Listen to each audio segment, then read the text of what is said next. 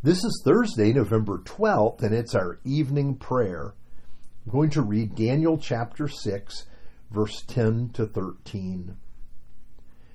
Now, when Daniel knew that the document had been signed, he went to his house where he had his windows in his upper chamber open toward Jerusalem.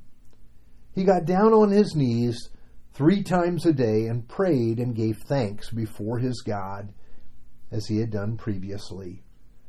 Then these men came by agreement and found Daniel making petition and plea before his God. They came near and said before the king concerning the injunction, "O king, did you not sign an injunction that anyone who makes petition to any god or man within 30 days except to you, O king, shall be cast into the den of lions?" And the king answered and said, "The thing stands fast according to the law of the Medes and Persians, which cannot be revoked." Then they answered and said before the king, "Daniel, who is one of the exiles from Judah, pays no attention to you, O king, or the injunction you have signed, but makes his petition 3 times a day." Now, some years ago, I remember a remarkable conversation between worship services at Granada.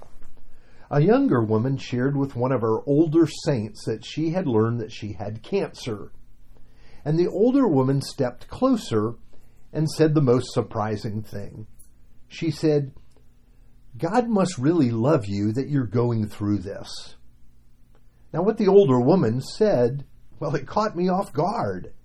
How could getting cancer be a sign of God's love? How could anything good come out of that? But the older woman knew. She herself had been through a cancer battle, and it was at this time that she experienced the most profound closeness of communion with God. You see, the thing that she had feared the most, God used it to give her the greatest of gifts. Now, the passage we have today is a favorite Bible story for our children. Before the chapter finishes, we will find Daniel in a den of lions. But before that happens, we need to see how he got there. Daniel was distinguished among the leaders to the kings of Persia. The other administrators, well, they envied Daniel's position. So one day they concocted a plan to trap Daniel, to get him killed. They prompted King Darius to punish anyone that recognized any other god but him. You see, in those days, many people practiced emperor worship. So it must have been gratifying when these servants came to Darius and told them that he alone should be recognized as God. He was so pleased with the idea that he signed a royal decree threatening death to anyone that broke this law. And in Persia, well, laws like this couldn't be retracted. Of course, this was all set up to eliminate Daniel. Now, here's what we're told about Daniel. When he heard about this new law, he went home, he opened his windows toward Jerusalem, and he lifted up his voice to the Lord in thanksgiving. He prayed as he always had. And he didn't complain to God about the new law, nor did he hide so that his prayers to the Lord would go unnoticed. Again, he was doing like he had always done. Well, why did he do this? Why did he thank God? Well, he knew that the Lord is sovereign, in control of all things, and he would worship the Lord no matter what happened to him. As we read the story, we can see how we can always be thankful. Gratitude is not based on our circumstances, which change moment by moment. No, our gratitude comes from knowing the Lord, being his people, and being grateful for his loving rule. So however the winds of history blow, we know that God is good and he is working out his loving purposes in our world. Now, we know what happened to Daniel.